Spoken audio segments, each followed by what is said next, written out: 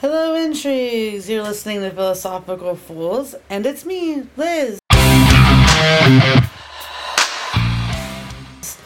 This is my new segment called TV Talk, where I'll be talking about the TV shows and movies that I'm watching on my stream devices, such as Netflix, Hulu, Peacock, Stars, HBO Max, maybe Disney, not too much.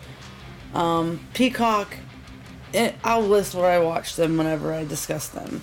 But yeah, I just figured that I mentioned a lot of movies and TV shows in our regular podcast, so it's time to do a solo segment, getting personal here, about the things I'm watching and a little bit of information about them to help you decide maybe you want to watch it, maybe you don't want to waste your time, or at least if you're going to watch it, you have an idea of what you're getting into. So, one of our podcasts a couple weeks ago, I mentioned about Jeepers Creepers. If you happen to hear that one, there's a lot of spoilers in there. And this segment's not about trying to trying to spoil the experience for you, but I might get into some details on some things. I can't promise you. So if you don't want to hear spoilers, I guess I'll have to just try to remember to say spoiler alert. But anyways, I also feel like the more that I give detail and describe something I'm watching that I'm interested in, maybe the more you'll find it interesting or it's something that you want to watch. So we'll start with Jeepers Creepers that I mentioned. If you are from the era where Jeepers Creepers was something you really, and I can't say enjoyed because it was scary, but that it was well produced and made that kept your interest to see all three of them, I would not recommend watching the new Jeepers Creepers Reborn. It will disappoint you terribly. They kind of destroy the plot from what we know of the creature. So they destroy the plot, they add some weird things that don't make sense, and overall, you'll just be upset about it. However, it is the new generation trying to create this into the new light. I don't think it's going to go anywhere. They should have just stuck to the original or just left it alone. That's my opinion, of course. But if you are going to watch it, or if you've watched it and you agreed, that's time we can't get back, unfortunately. But if you're going to watch it, just go into it with that mind. It is new. It is not coming off of the last one. It is literally a reborn. Alright, so from there, that is streaming on Hulu right now. Then I watched, in the paranormal realm of things, kind of documentary-esque, Sleepless Unrest. That one is about the house that The Conjuring is based off of, but it's the real house, and it's a couple that have purchased the house, and they've opened it to paranormal investigators to come and try to capture any activity that they can. So the people that own it don't seem too terrified of the property or the house. They've been there, I think, when this was done, it was, I can't remember what year it said, 2021, so it wasn't that long ago. And the people had lived there for a year and decided to let people come in and film things in their home. So that was pretty interesting. It's just, to me, it's unique to watch.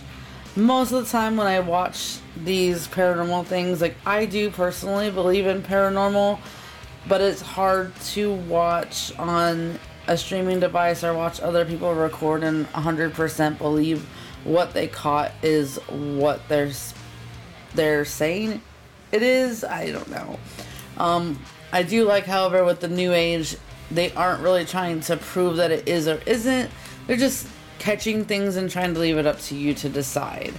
Obviously, if you watch this or if you have watched it, then you'll agree that there are parts that seem like they are done just for the theatrical, because, I mean, come on, you don't want it to be boring, so you have to do things to kind of put people on edge, whether something happens or not. But this one, if everything that they've caught is evidence for it, they've caught some good evidence. So I do recommend watching it, just if you like that kind of paranormal documentary, let's go into a haunted house and record things. I think that might be something I want to do for a living now. But anyways, that's a good one to watch. More so just the location, just seeing where it's at and how it could possibly be open to something like that. So along the same lines is, and that one is on Amazon, that I watched that on Amazon Prime, Amazon Video, whatever you call it. And I also have watched The House in Between, the first and the second one. So the first one was filmed in 2020, and the second one was filmed in 2022. That one's not about they're not sure what it is, truthfully. They are trying to just gather information and figure out what is going on in this house, because this house was a build in the 90s. It's not something that's been standing in. It's the same owner that had it built. So it's not that someone died in the house or is haunting the house to that extreme. It's more about what is happening, because there are some weird things happening in it. It was a good watch for that. I have nothing else to watch, and this seems kind of cool. Let me just check it out. It's not something that I would say hurry up and go out and watch. It's just one of those boredom things. I think that any of my paranormal movies or shows are a type of boredom. I just want to feel like my house is haunted for a little bit, I guess. So yes, there's not really a resolution to it. There's a lot of information and a lot of cool things. Whether they're real or they're made for the video, it's still neat. It's still interesting. And if someone was able to do that, then, well, they did a good job. And I think that you'll find it entertaining. That's a good way to put it. It's entertaining. So yes, there's 2 of those, and those are on Freevee. You can catch that on there. So we'll turn the note a little bit, because one of the shows, I do watch cooking shows. You'll find out with these segments that I watch random and a little bit of everything. And I watch a lot. Not that I'm sitting there watching TV, which is what some of you probably will think by how much I do watch or know about streaming devices and TV. But I do have a life. It's just the fact that I don't like silence. And so there's always something on my TV running. Otherwise, I will start talking to myself and answering myself. And that's not good either. So now I'm going to talk to you guys whenever I watch something interesting, because I know some people in my life are tired of hearing all the things that I watch. But that is a part of my life. I like to be entertained. So hopefully I can entertain you. Alright, so with that being said, I have some cooking shows that I've been watching, and one of them I watch while I'm cooking dinner, and that's on Netflix. It's called Cook at All Cost. If you're a fan of Cutthroat Kitchen, that's kind of what it's like, the whole aesthetic. And it's neat because you have 3 different crates that you choose from. There's a spend, a save, and a mystery box. And you get to bid on which one you want and which one you're going to give to your opponents. And you have a bank that you're spending out of. And then randomly throughout the challenge, the cooking challenge, there will be items up for you to bid for to add to your dishes, which you will need things to add to help your dish be better. And then it's an actual chef that is behind there that has created these bags for you and created these items, and they are literally blind taste testing. So it's not like they sit there and watch you and know what you're doing and how you did it to be able to critique the technique. They're literally going off of taste, and they don't know who it is, and then they pick the winner, and whatever you have left in your bank is what you take home. So that's just a fun cooking show. And then I've kind of been because I never have watched the Master Chef Junior before, and I kind of have been binging that. That's the thing that's been on in the background when I'm crafting or cleaning or whatever throughout my day. That's what's kind of been in the background, and I just like watching the Master Chef Junior. I like Gordon Ramsay is the host of this show, and I like him a lot, but sometimes his anger the drama gets in the way. So watching the ones with the children, it's just exciting. They're 8 to 13-year-olds producing dishes that adults have trouble doing.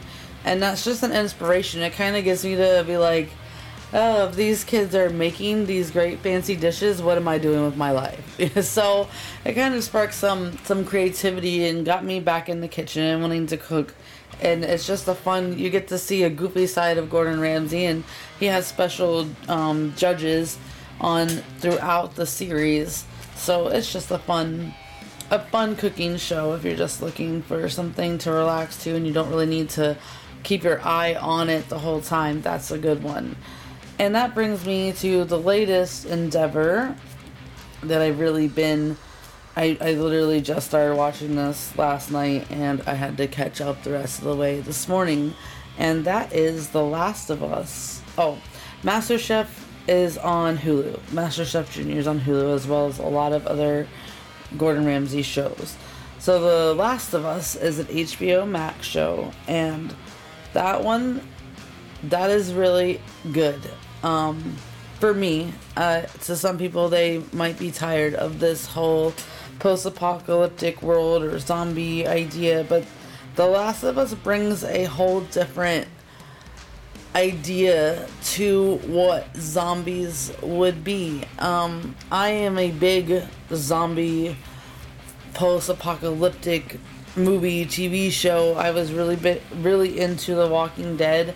Yes, I know the last few seasons were kind of drug out and got a little tired, but I had to finish it. It's one of those things that I just have to see what they're going to do, and I have to see what characters make it to the end. But I had started watching that from the very beginning. Always have been a zombie fan, Dawn of the Dead, Day of the Dead, all of... I can't even remember the other ones right now. I even watched iZombie. That one is streaming on Netflix. I like that take too. I like the metaphors that they use our day and age in that show. So that's a good one. And maybe on some of these shows I'll be able to bring a philosophical idea to some of them. And that's what The Last of Us would be. It is a sort of zombie pandemic that happened. It's just interesting in the way that it happened, and it's more realistic. It's something we could see. Yes, of course, I know science, there's got to be variables, but the idea that those variables, if nature allowed it, that it could happen. The first episode, I will say, is a little hard to get through. It's an hour and a half. It's like a movie length, but it's setting up the whole story and characters for you. And it is long, and parts of it you're like, oh my gosh, can we just get to the action? Well, it will get to the action, and apparently, which I didn't know because my husband told me this, is that it's based off of a game.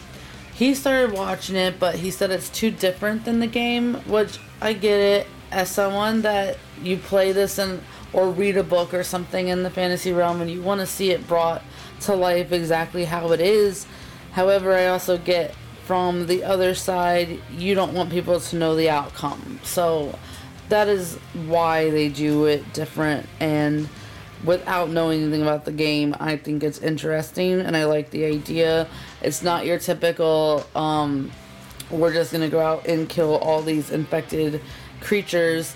This actually just shows you how it started, and then it jumps to 20 years later. So they've been living with this condition for 20 years, and it kind of shows how society changed how they live now in the world that they have.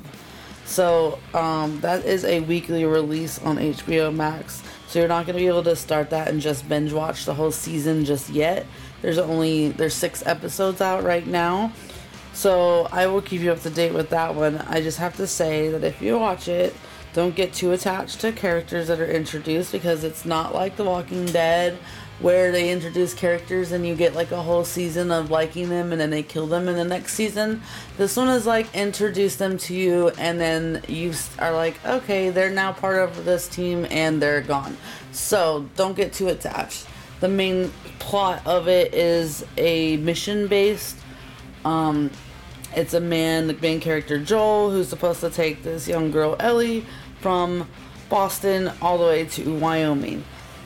So that's just where I'm at right now. I'm not sure if I'm going to make this like a weekly or a bi-weekly segment just yet. So just stay tuned. Hopefully you enjoyed this. You can always send recommendations of TV shows or movies and where you watch them to phoolspodcast@gmail.com. That's PHOOLS podcast@gmail.com. And just put in the subject liner TV talk. That way you know that it's specifically for this segment. Alright, hope you guys keep listening. And as always, you can follow us on Facebook at Philosophical Fools with a PH, or on Twitter at Philosophical Fools with a PH. We hopefully can get an Instagram up soon, but that's our other partner that's in charge of that. So anyways, intrigues, keep it real.